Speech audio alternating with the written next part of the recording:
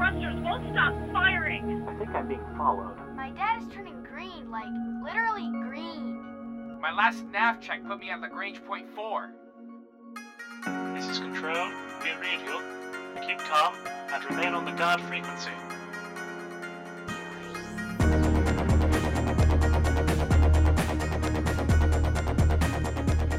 Sits and sieves, captains and commanders, you're tuned to the guard frequency, and as all good pilots know, when you're out in the deep black, you want to keep one ear on the guard. This is episode 174 of the best damn Space Sim podcast ever, and was recorded on Friday, June 30th, and made available for download Tuesday, July 4th, aka Brexit 1776, over at guardfrequency.com. I'm Tony. I'm Jeff. And I'm Ostron. And in the audio booth, doing his best impression of Tina Fey, is Henry. So, what do we have this week, Ostron? In this week's Squawk Box, we check out SpaceX's latest ship sale. Next, we see what news from your favorite space sims has landed as we cover, well, we've got some more info about the Nox from CIG, but the big news is that they did something with money and Artwin put out a statement. Buckle up, kids. Tony has things to say. And we find out why it's been a busy week for trigonometry nerds and tinfoil helmeted alien watchers in Elite Dangerous. Finally, we tune into the feedback loop and let you join in on the conversation. And that takes care of the housekeeping, so let's get on with the show and see what's coming through the Squawk Box. Any of you boys seen a carrier around here? Everything's under control. Situation normal. Cryptor, this is Jeff saying welcome to the Squawk Box, everyone. As much as I pine for the days when there was a fully funded government agency handling space exploration that could afford to build and launch its own payloads, those rockets have burned out. At least for the time being. As most people are aware, NASA relies on private corporations and even other governments to launch most of its materials into space. Up until recently, the cost of those launches were obscured in larger budgets. But a 2016 law means that the government now has to release the figures. Earlier in June, they did. The report gives more evidence to the idea that Elon Musk may know what he's doing despite some setbacks his companies have had. The two primary companies they are looking at for space launches were Musk's SpaceX and the United Launch Alliance, or the ULA, a Boeing and Lockheed Martin joint effort. If NASA has SpaceX do all of its launches in 2018 and 2019, it'll cost $83 and $93 million per launch in those years, respectively. That's pretty steep, but if you look over all of the ULA pricing, it's basically free. For those same years, the ULA is quoting $202 and $216 million per launch, or nearly 3 times SpaceX pricing. Now, it's true that SpaceX doesn't have the best track record with getting payloads off the ground, but most people would think that almost 60% discount on new technology is worth considering. Wow. What a difference. Wow, indeed. But think about when NASA was doing its own shuttle missions and its own Apollo missions. I heard that these figures per launch were almost 3 times what even the ULA was quoting. Oh, yeah. Yeah, but technology gets cheaper, plus privatization is going to drive it cheaper too, I would think. So, this would be expected, but the disparity between those two pricing, that's amazing.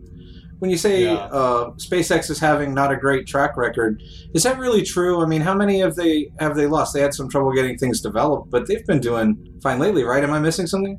I think they've lost 3 rockets, not including the test booster recovery. Boosters. Yeah. So the one that blew up on the pad that knocked down, that had a Telstar satellite or some communication satellite. I remember that one. Well, there were a couple others. Yeah, but even so, they're a new company and a fledgling participant. But one of the things Elon Musk said was that basically the satellite's free. I mean, if you look at the difference between the price of a ULA launch and a SpaceX launch, the satellite's free. That's true. So Yeah. Insure it, and maybe if we have a mishap, you have to collect the insurance money on it, but that still might come in cheaper. A second shot. I was also thinking that if it's a development issue or a materials issue, you can kick SpaceX another $10 or $20 million to do extra development on their technology, and it's still half the cost of going with the ULA. Well, and not only that, but NASA's had their own mishaps in their illustrious career, and we continue to go forward. So it's not like this is unexpected. I think in Boeing and Lockheed's case is that they're used to being government contractors, and they're used to charging government exorbitant amounts of money to be a contractor. I think the main difference might be one of attitude now. It's like at less than $100 million per launch, people are going to be okay with losing a rocket now and then because it's not that expensive anymore. But I think ULA and Boeing might still be coming from the old-fashioned way, like, don't mess up a single thing. And they do still occasionally mess up, just at a fairly low rate. But people are looking at it as more of a cost-benefit exercise now, especially with unmanned launches. It's like, we can afford to throw away a couple of satellites if you're going to bring us in at that low of a price point. We can afford to lose some every once in a while. It's not that big a deal. Those satellites hopefully will be getting cheaper too as privatization continues. Exactly. You know, so eventually we'll have a launch going every day. And oh, yeah, great. Let's throw some more junk up in our orbit. Pretty soon we won't be able to launch unless we have a satellite window. That's a problem That's to the solve. next, That's a problem that's to the solve. next new thing, the next great thing, space nets. Not SpaceX, space nets. We'll just put nets up and we'll just catch all that stuff. Tony solves all the world's problems. I was saying earlier he should have been president. I don't know what happened. It's all right here, man. It's all right here in this noggin, right here. Read, seen, or heard something you think might be interesting to others listening on the spectrum? Send an email to squawk@guardfrequency.com. But for now, let's see what news has hit the flight deck. Speed 175, Port Bay, hands on approach, checker screen, call the ball. Don't get technical with me. In what is now standard practice for CIG, they released a Q&A for the Nox addressing what are theoretically the most common questions from backers about the new concept ship. Of course, given that approximately 30% of CIG backers want to turn every ship they own into a pocket carrier, the first question is, what ships can the Nox fit into? According to CIG, a freelancer, Connie, and the redesigned Cutlass will easily be able to accommodate Noxes. Based on the sizes, a Nox would theoretically fit in the cargo bay of a Reliant or even an Avenger, but they doubt it would fare well in transport. Many of the questions about performance boil down to the Nox can and can't do all the same things as a Dragonfly. The exception was the so-called off-road terrain. Apparently, the Dragonfly is better able to handle the unusual and uneven terrain. That said, the Nox comes with the so-called competition class components installed, so its performance by the numbers will be better than the Dragonfly. In regards to wearing armor while flying, since your character is exposed, that is something that CIG is apparently still figuring out across the board. What armor you will or won't be able to wear is to be determined for all ships. Finally, do not completely drain the power of the Nox or it will, quote, fall over and be sad, unquote. And now, for the rest of Flight Deck, we're going to turn it over to Tony. All right, boys and girls, it's time for another Law, Things, and Legal Stuff class here at the Guard Frequency Learning Annex. My Ortwin Friarmuth Says Words alarm went off last week, prompting me to plumb the very bowels of the internet in search of truth, justice, and the middle ground between nothing to see here and, oh my god, we're all gonna die. Of course, I'm talking about the loan of doom taken out by Foundry 42 Limited, a wholly owned subsidiary of Cloud Imperium Games UK Limited. Now hang on to that fact, there will be a quiz later. The Twitters, and later a number of gaming media outlets, all published accounts that boiled down to three essential facts. 1. CIG UK took out a payday loan advance against its UK game production tax credit. 2. Buried in the fine print, CIG UK pledged all assets of the company, not just the tax credit, as collateral for the loan. And 3. Update. Ortwin said it was okay, so that's the end of that. Longtime listeners of the show will recall that we've covered the UK tax credit in the past. This is money CIG can claim so long as they are producing a culturally British video game. Longtime listeners will also recall that I have been, on occasion, let's say, somewhat skeptical of things Mr. Friarmuth writes on paper, or on the internet, or says out loud, or whispers. You get it. So when I read this, I decided to perform my own analysis to share with the community. Now, let's review a few things. Yes, I am a lawyer. I am not your lawyer. I don't represent any players, companies, trusts, associations, guilds, trade unions, or publishers in any capacity connected with the gaming industry. I have 0 dogs in this fight, aside from my contributions to funding CIG, which the last one was about 2 years ago. I haven't asked for a refund, and I don't plan to. This is as cold and objective of an analysis as I can provide for public consumption, and is my opinion solely for education and entertainment purposes only. We all clear on that? Good. Here goes. Let's start with the things that make this loan legit. First, the bank. Coutts & Company, the bank that made this loan, is a unique institution. It is literally the Queen's Bank. Now, it's unlikely you'll run into her royal magicalness at the teller window evaluating the crispness of the 10-quid notes for her grandchildren's birthday cards, but just having her as a customer gives you some serious juice in the banking world.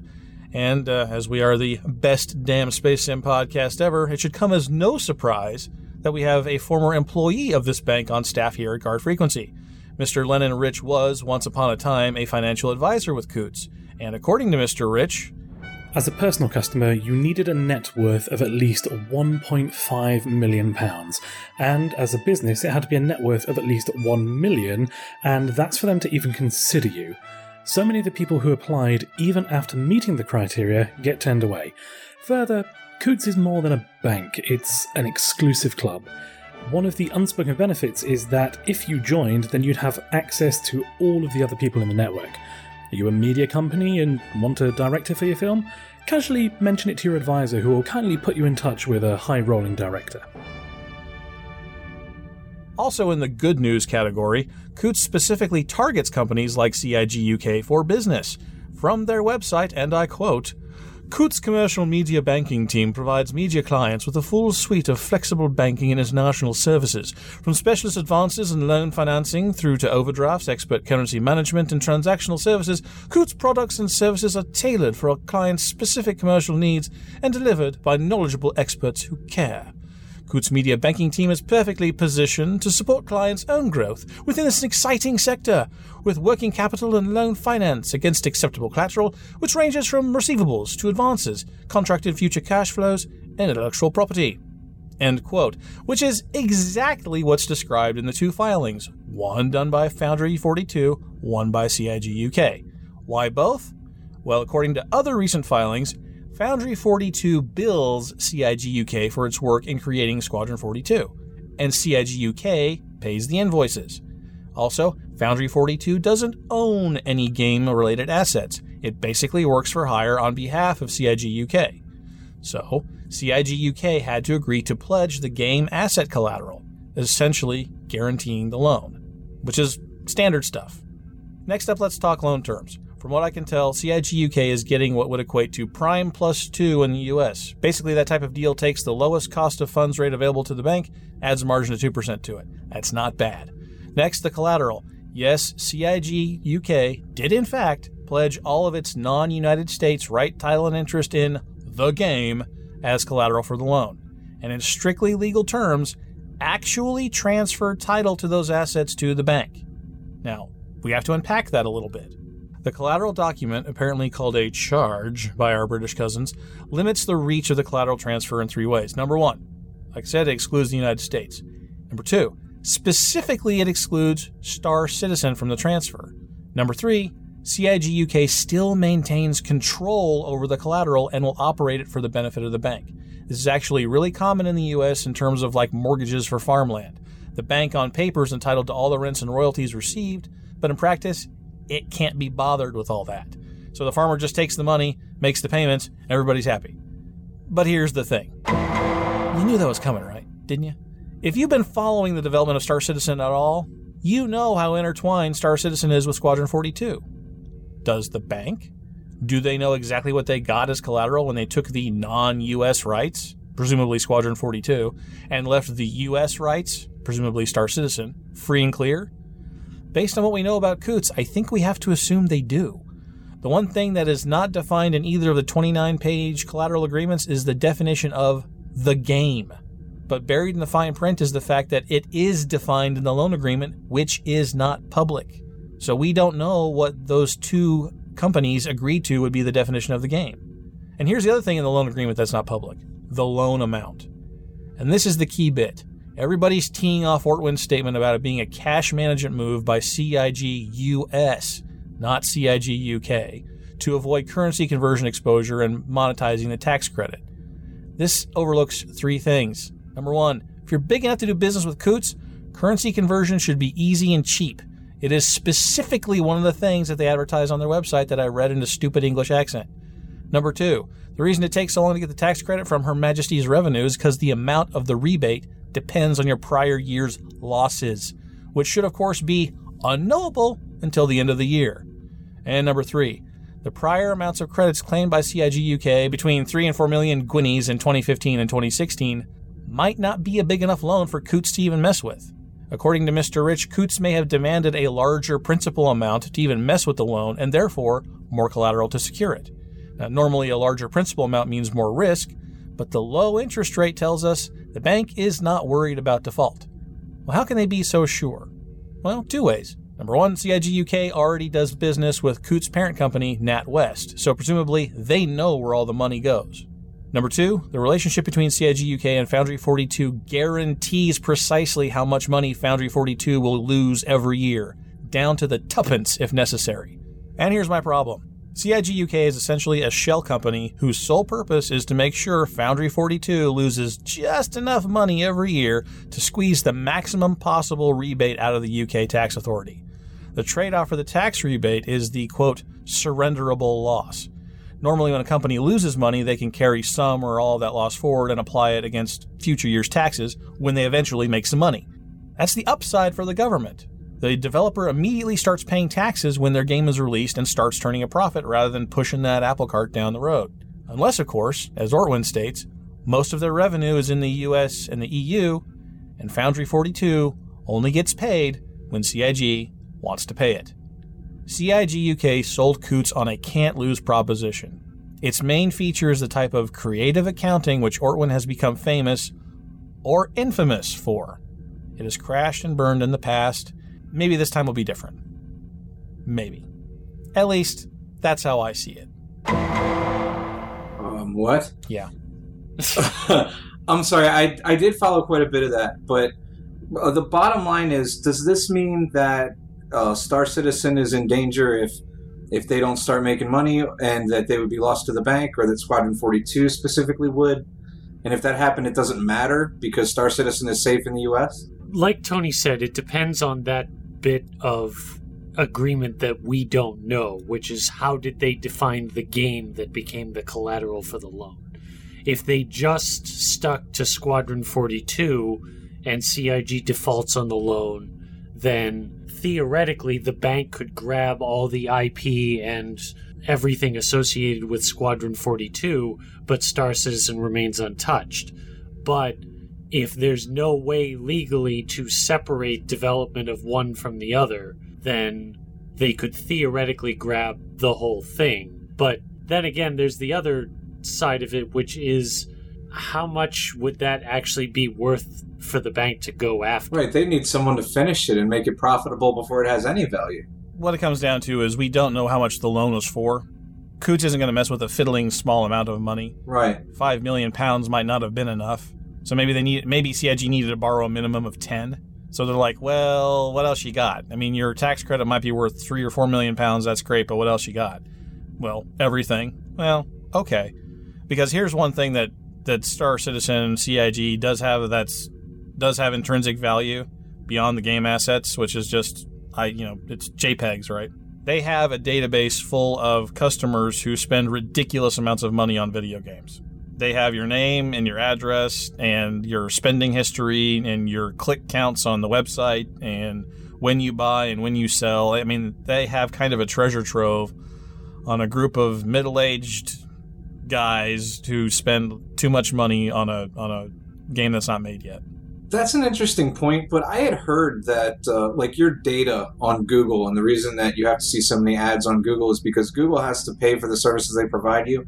But if we wanted to pay for that individually, it would only be something like $12 a year per individual. And I think that says something about the value of the people's information that are subscribing to or contributing to CIG right now. Doesn't that mean that wouldn't really total up enough to really make that the valuable asset? It's arguable, but it's the sort of thing where you can sell to people as like, this is the demographic that I have, and this is the type of customer that is in here. And if you want it, you can rent it from me for $300,000. Yeah. And then you can rent it several times to several different bunches of people. So it's not like you just turn it over. You don't sell it again. You just rent it out. Sure, that makes sense. Yeah, that makes a little more sense. So, I mean, that's if I were a sleazy banker, that's how I would have looked at this deal. It would have been, this is my chance. And again, we don't know what the loan amount was, and we don't know what the payment terms, but it sounds like it's like an annuity, like a balloon payment sort of thing, like a reverse mortgage. Like, they're going to pay out money over the year in small amounts, and then when they eventually get the money back from the government, they use that to pay it off, plus whatever extra they had to do as well. There'll be a balloon payment at the end of it, probably a year's term. But this is all speculation. We don't know. And that's part of the problem, is that if they are doing a lot of international finance type stuff just to do day-to-day transactions, that is weird. That's just weird. I mean, it's especially with the way they've got it structured, where CIG pays Foundry 42's bills, but they don't pay enough to cover the bills, generating a loss, which means they can generate the tax credit. And CIG UK doesn't actually make a lot of money. It only transfers money in from the EU and the US, which is where most of the revenue for this whole worldwide conglomeration comes from. This is the sort of thing that got Ortwin burned a few years ago with Ascendant Pictures, and it's the sort of thing that hangs around in the background of a couple other busted deals you can read about, where it's all shady and whatnot. I mean, none of it's really well documented. Let's put it that way. We know Kevin Costner sued Ascendant Pictures and got $8 million out of him. We know that. That's like it's a thing I've read on the internets. So as much as that can be trusted, but it's this kind of high finance stuff. It seems a little complex for the amount of money involved. It doesn't seem to make sense for a company that is a company that is being paid by a parent company for the work that they do to not be making enough from being paid by their own parent company to cover their own bills. Why do they need to borrow money, and how does it make sense for them to pay finance charges on borrowed money instead of saying, hey, parent company, we need an extra whatever to finish this project? It just makes no sense to me. Yeah, but that's where you start moving into areas of finance that don't make sense on the face of it. It gets into like foreign investments and balancing out tax credits versus tax burdens, and it's one of those things where emotions and common sense no longer apply, because the math works, but in order to make the math work, you have to run it through so many different equations that most people, unless they're financial experts, get totally lost in the numbers. It's like the quantum mechanics of banking. Yeah, exactly. Yeah, exactly. Well, money passes from two hands and becomes two piles of money, because during the transaction time of 2 or 3 days, there's money sitting in both accounts for. I mean, stupid stuff like that is able to take place. Part of the problem is that this tax credit they're taking advantage of was, well, let's say, funnily enough, easily gameable, because the theory behind it is you turn in all these surrenderable losses during the development period, right? So, like, say your game development period is 5 years. So you, instead of racking up 5 years worth of losses, which then you can carry forward to some certain extent depending on your local laws, you can carry some of those losses forward. And then in the 5th year, you actually start selling the game and you make a big pile of money. And then the tax man comes on and goes, woohoo, give me all the money. And you're like, sorry, I've got 5 years of backlogged losses and reduced to whatever appropriate amount. I'm going to offset my income and you don't get as much tax, dude. And he's like, oh, this credit is supposed to be like, you wipe those losses out, and in return, we give you some money now. We give you a little bit of money now, 20% or so of the math, again, crazy math stuff, but we give you a little bit of money, give it to you, straight out cash, during those 5 years of development, and then when you start selling, your whole tax bill comes due. This setup, the tax bill will never come due. Foundry 42 will always lose money, the way that they have it set up. Foundry 42 will never register a dime of game income because everybody's paying CIG US and CIG a little bit UK. So the way they have this set up is just it's a tax vehicle. In my view, this is a tax vehicle, and it kind of games the system in ways that I don't know that the British tax authorities had fully thought through. So could be doom and gloom, could not, right? Could be fine. Just like everything else, if CIG makes the payment and a year goes by and doesn't miss anything, This is all just, fire and smoke. There's nothing here. There's just smoke and mirrors here. It's just typical international finance crap, and if nobody cares, nobody cares. If they miss a payment or screw it up somehow, the whole house could come down. But a company like Coutts, they are only going to bet on sure things. And they must be pretty darn sure this is going to work out before they did this deal. Well, that sounds positive. It just means that this isn't a shady back alley deal that's going to fall apart as soon as anyone looks close. It is shady, but it's like so-called legitimately shady. Yes. It's not like they took a loan from a bank that itself doesn't really exist because it's in debt to like foreign investors who are eventually funded by terrorists. It's like, no, this is the Queen's Bank. Yes. And it's like they don't need to do speculative investments on risky ventures. They've been around since before the U.S. was a thing. So that at least is some level of security.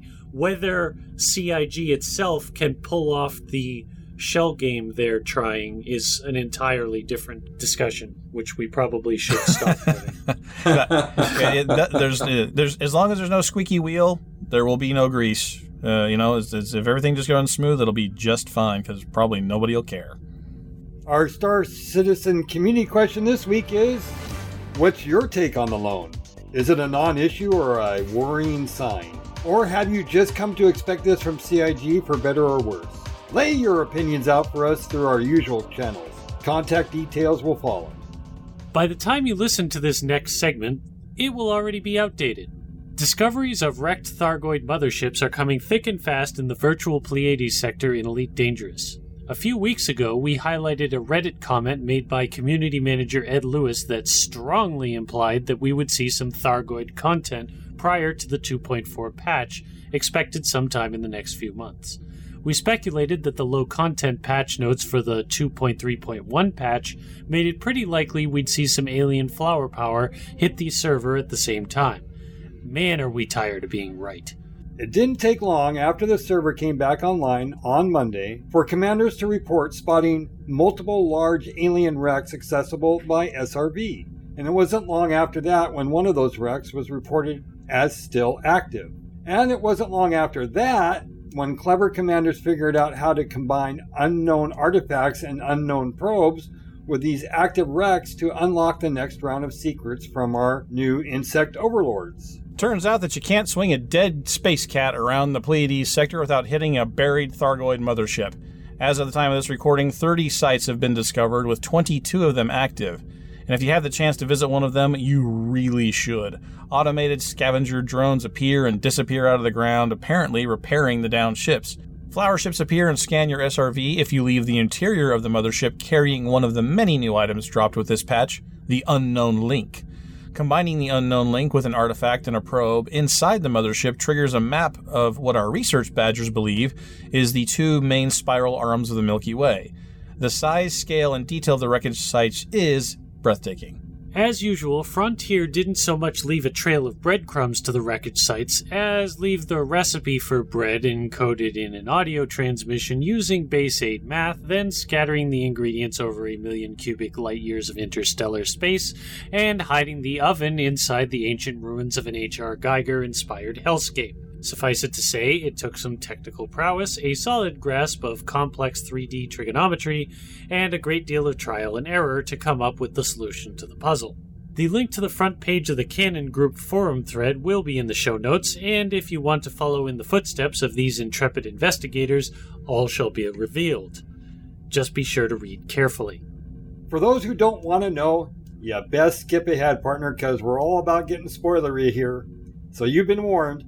According to Drew Wagar's official Frontier published book entitled Premonition, which is available for sale on their website, things are just getting started. Again, spoiler alert, fast forward to the news we didn't use if you don't want to know. All right, it turns out that it was just a matter of time before the Thargoids showed up again. Humanity is caught in the middle of a galactic civil war. Actually, we're slightly off to the side, right in the middle of a convenient path of retreat for the losing faction, the Orezrians. The other faction, the Klaxians, are giving chase. And the bubble, the core worlds of humanity? Well, Think of us as piles of fruit or folding chairs or shopping baskets in a Jackie Chan movie.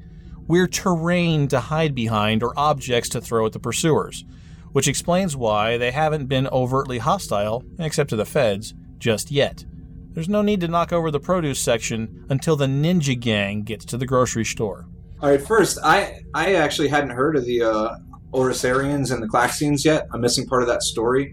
I've been focused on the experiences in Elite, going to the sites and checking that out, but I haven't had a chance to read it all because I've just gotten to the site and gotten to the galactic map to open up, which was really cool. I know, Tony, you said you've been out too, so that's interesting. You said you were having some trouble finding the components to solve the puzzles? Yeah, if you've been playing Elite or listening to us, you'll know that the unknown artifacts are kind of scattered out there sort of everywhere. Unknown probes are a little tougher to find. And it seems like after this patch, they got a lot tougher to find. That may just be me, but a lot of people are complaining about it on the forums that they're tougher to grab a hold of. But if you take one of each of those, you go to the flower ship. Well, Henry, you describe it because you actually pulled it off. I haven't done it yet. Yeah, you take those and you go to the, I don't know that it's a downed flower ship. It may be a growth or something. No. I think it might be an evolved barnacle or something. Well, it kind of resembles on the exterior a flower ship, but it's probably 10 or 15 times bigger. And it's they're massive. Yeah, and it's they're partially massive. obscured. You can see them from orbit. Yeah, you can see them from orbit. But they're easy to find. You can see them from orbit, and when you go down there, you have to have the right artifact in your hold, and you can get into the interior of the ship inside the caves with your SRV. And once there are some holograms that tell you what piece to place where, and you plug these into the different computers or whatever they are, these organic machines inside the Thargoid base, and it lights up this humongous map, which is just really beautiful. And it could just be two arms of our galaxy, like we said. It could be another one, who knows. But it's a really spectacular show right now. The other thing you can do is you can take the unknown artifact that comes from the Guardian ruins and place that in place of one of those, and it causes massive explosions. Yeah, mayhem. I haven't pulled that one off myself, but I've seen it online, and really, really a crazy reaction. And this is the first time we've actually been overtly attacked by the Thargoids, because those scavenger drones come right after your SRV as soon as you do that. Yeah. They get that Guardian technology in there, they get mad, and they come right after you, and you've got to actually take them out.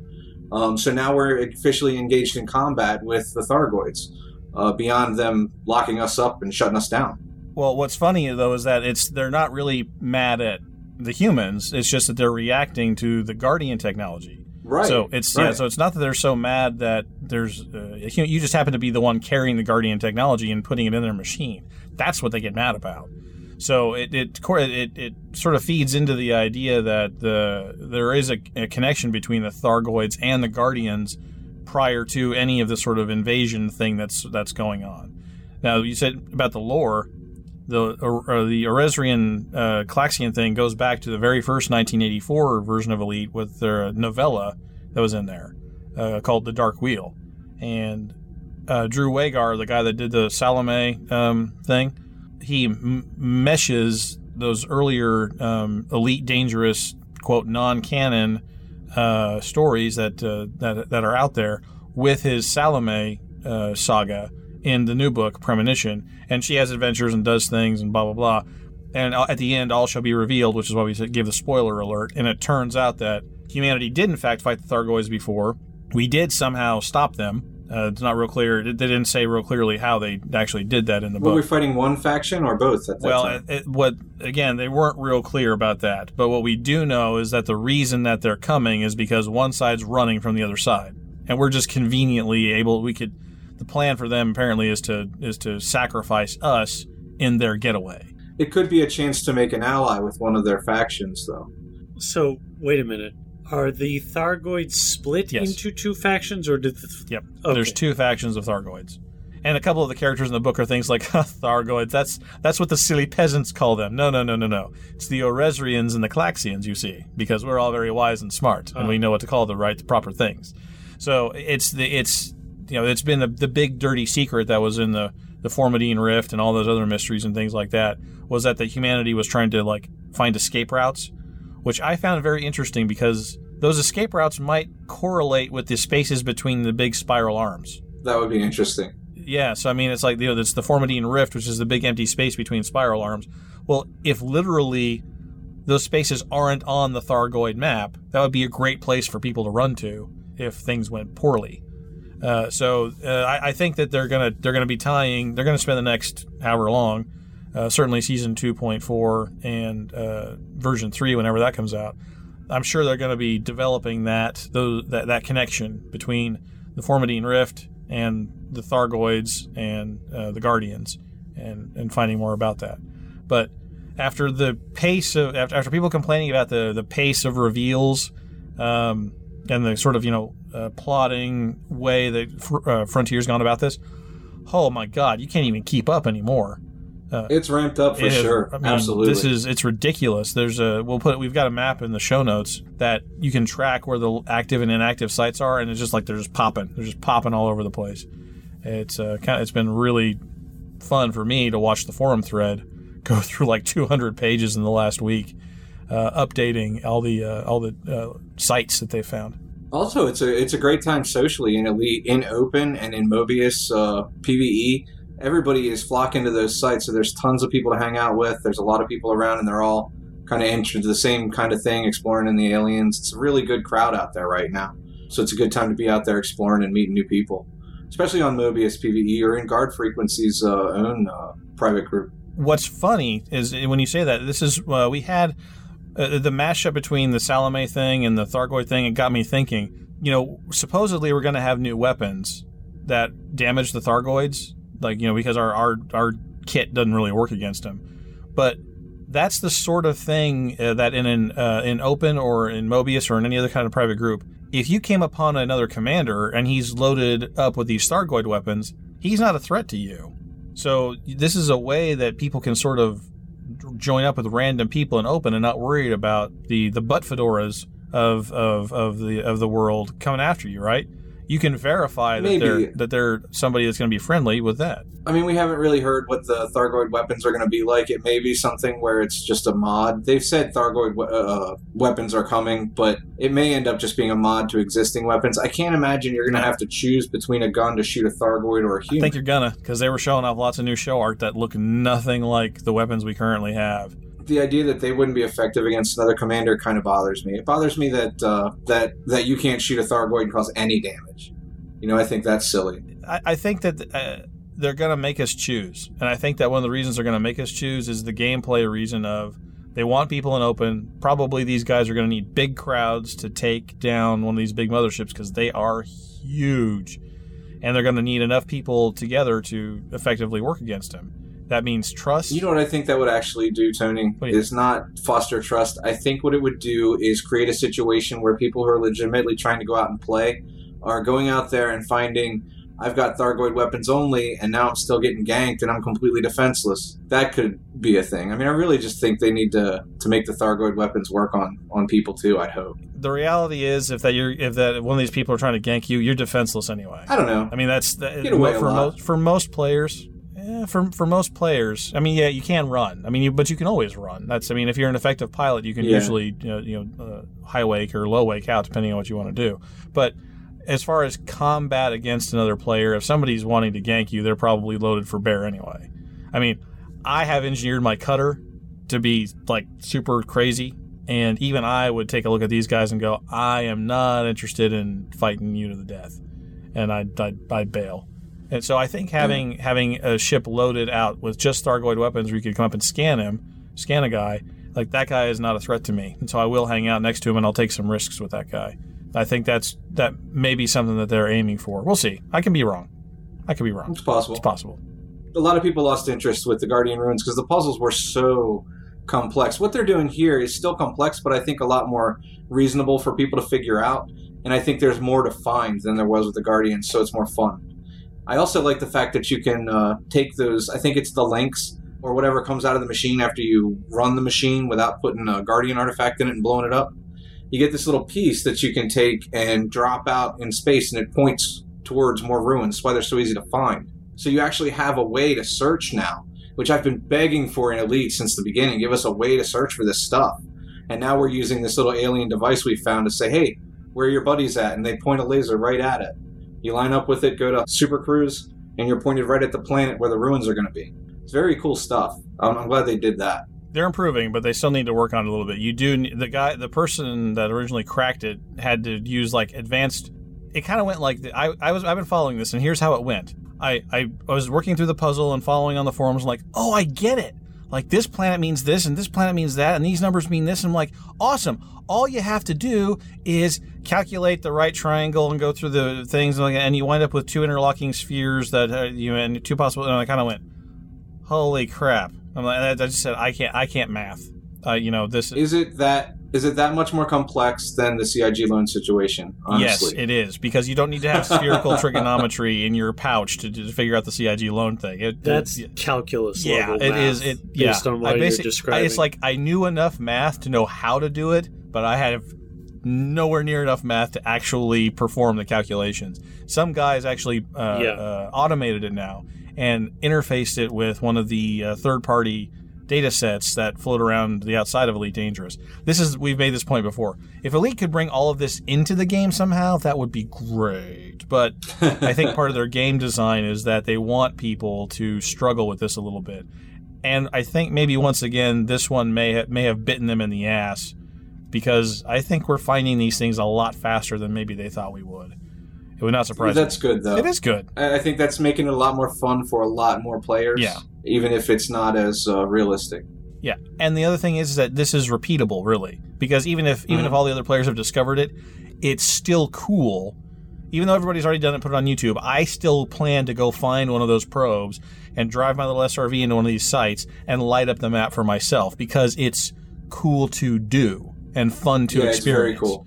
So very cool. I think that might help this kind of content, which, especially after the trail has been blazed, I'll be more than happy to follow that path.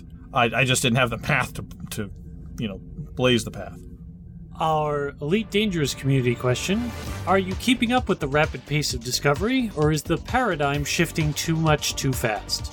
Tell us how you're feeling in all the usual ways, details coming after feedback. But now it's time for news we didn't use.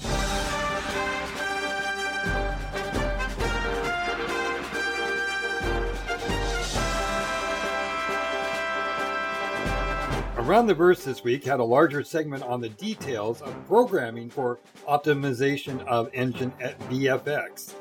Listeners who have said you enjoyed CIG's computer science report should definitely check this one out. The June subscriber town hall for CIG, also released last week, focused on character development. If there's anything you'd like to know about clothing, hair, or character appearance work the devs have been doing, go have a listen.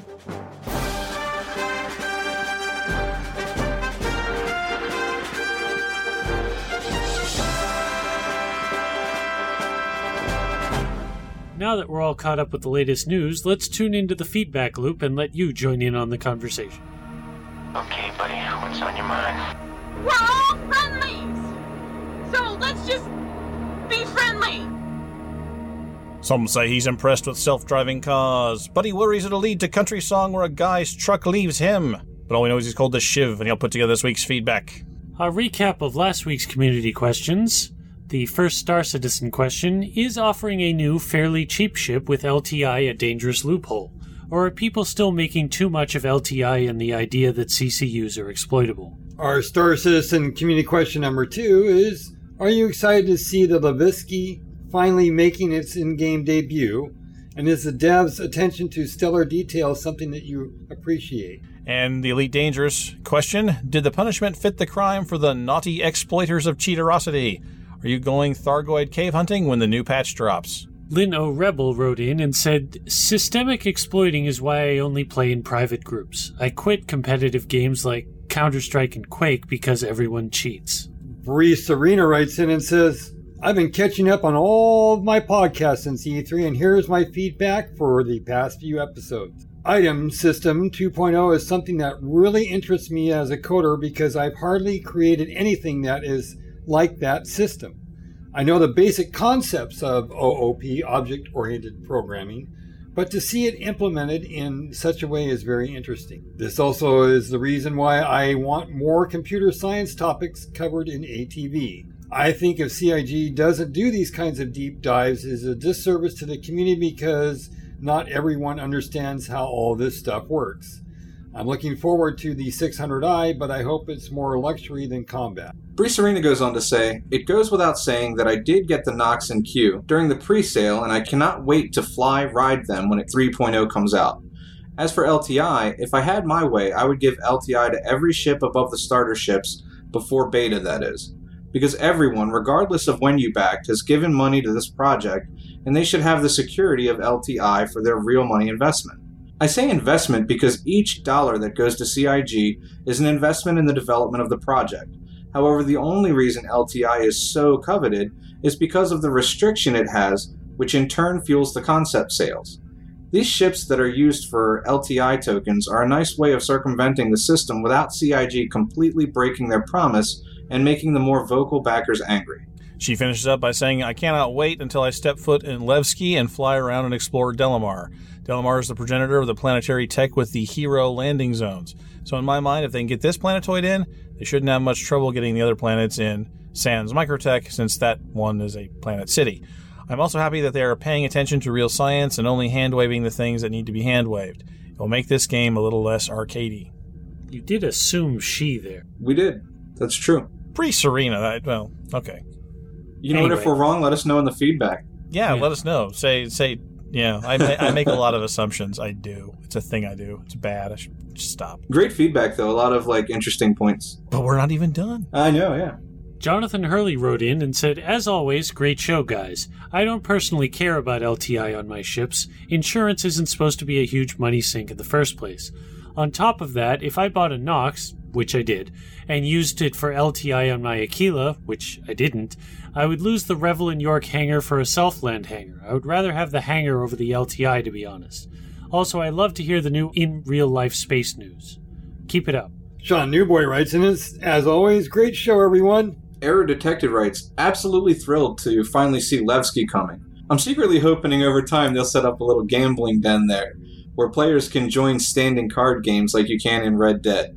If planetary landings are a time sink, as they are in Elite, then places like Levski might be well served to have some fun gameplay options under the roof.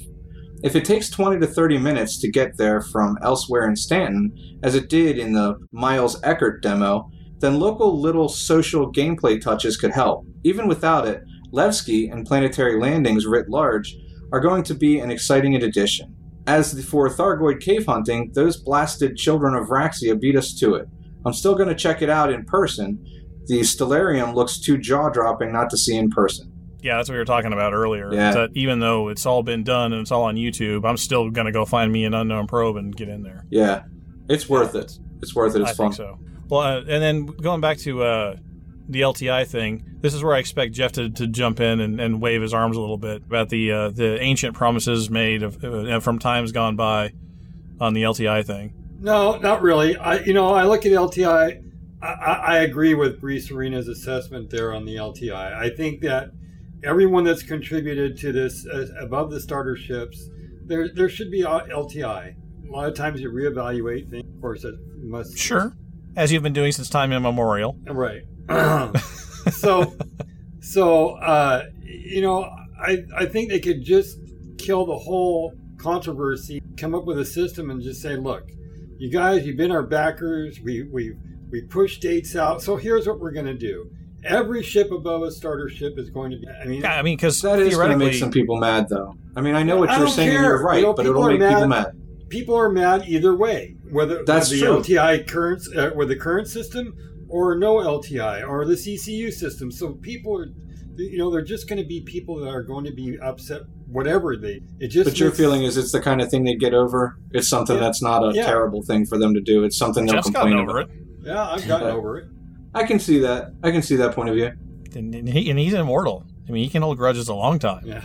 So I think I agree with you. I mean, if LTI is not supposed to be a big deal, it's supposed to be like a mission's worth of a credit sink, kind of just a thing you do every so often, and the policy is supposed to last for 3 or 6 months or whatever.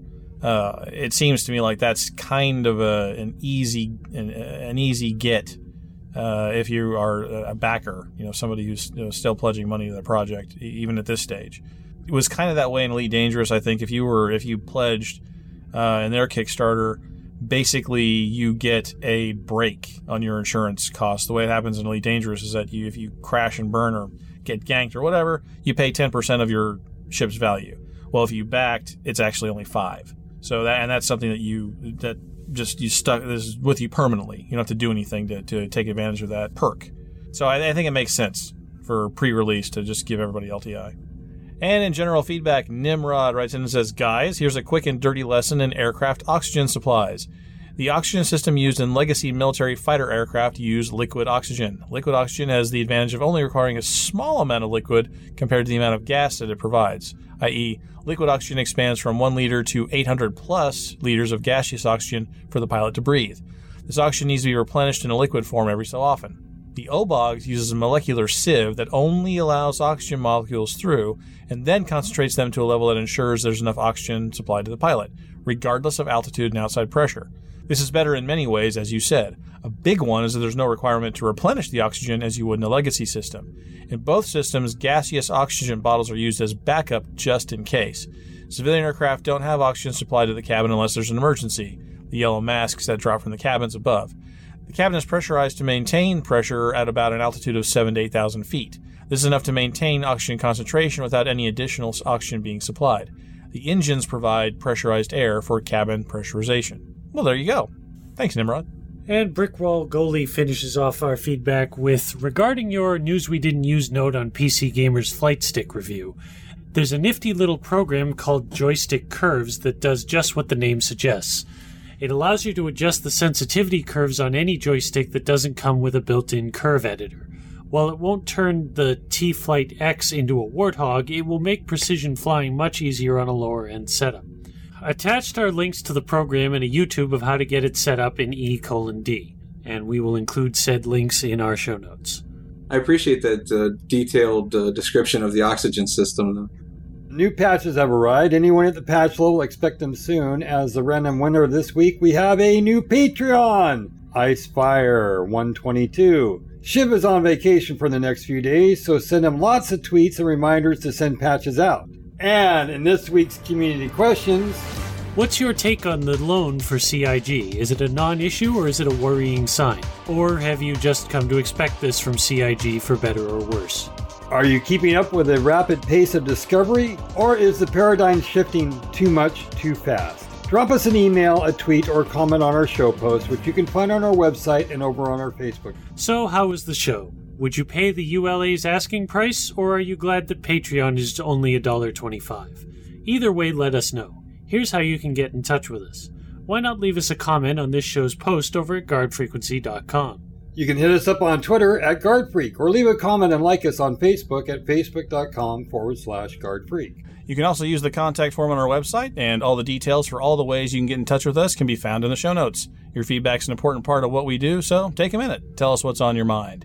And that brings us to the end of episode 174 of Guard Frequency. We'll be back with episode 175 on July 11th, so be sure to keep an eye out for our shows over at guardfrequency.com. But that's not all. You can also subscribe to our shows at feeds.guardfrequency.com or by searching for us on iTunes. And if you're not doing anything Friday nights, then you should come and join us at 10 p.m. Central as we record Guard Frequency live over on our Twitch channel, twitch.tv/GuardFreak. Do you like what we do? Want to help us make the best damn Space Sim podcast ever? Drop us an email to squawk@guardfrequency.com. That's SQUAWK @guardfrequency.com. And you can also support the show by visiting our website, clicking on the Patreon logo, and becoming a regular subscriber. For just $1.25 a week, you'll get access to the raw recordings of our live shows, some Guard Frequency goodies, and an invitation to our private Elite Dangerous flight group. We want to thank all of our Patreons who support us with their subscriptions week on week, and hope you'll consider making a regular contribution, because the more support we get, the better show we can make. Are you looking for a friendly wingman or two? We're active in most space sims and would love to have you join us. You can find us all over at discord.guardfrequency.com. And don't forget about our sister production, Priority One. They cover all things Star Trek, from the TV series to the MMO, the novels, the movies, and everything in between. Be sure to check them out at PriorityOnePodcast.com. We want to thank the entire team at Guard Frequency and the Priority One Network. Thanks to our community manager, Justin Chivalry Bean Lowmaster, our artists, Ben Sanders and Simon Charlton Edwards, our staff writer, Jace Pentad, and of course, our audio engineer, Mikey. Thanks to our syndication partner, The Base, and a special thanks to Ronald Jenkins for his permission to use his music in our show. Visit ronaldjenkins.com for more of his work. But above all, we especially want to thank you folks for tuning in. If no one's listening out there, the deep black gets pretty lonely. Reduce thrust. Turn to 330, Carol 15. Squawk 7700. Stay on the guard.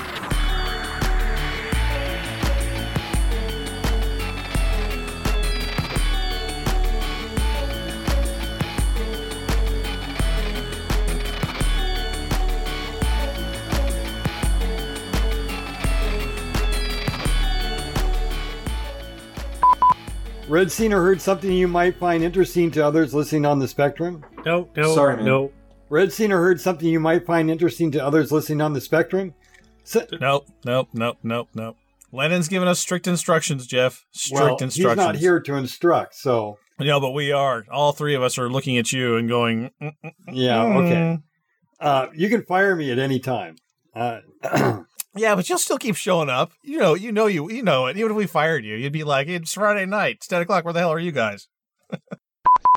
My Ortwin... you didn't say class. Oh, that's right. I didn't say class. Do I need to say class?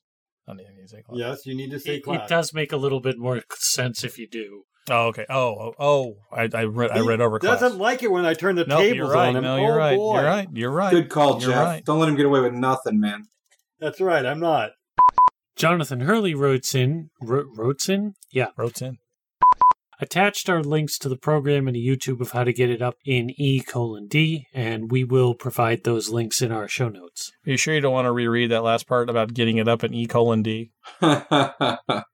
There's Did I not say way setup? too much. Yeah, you did say setup, and there's just way too much there. Sorry. I'm having a really difficult time of not making all the double entendres.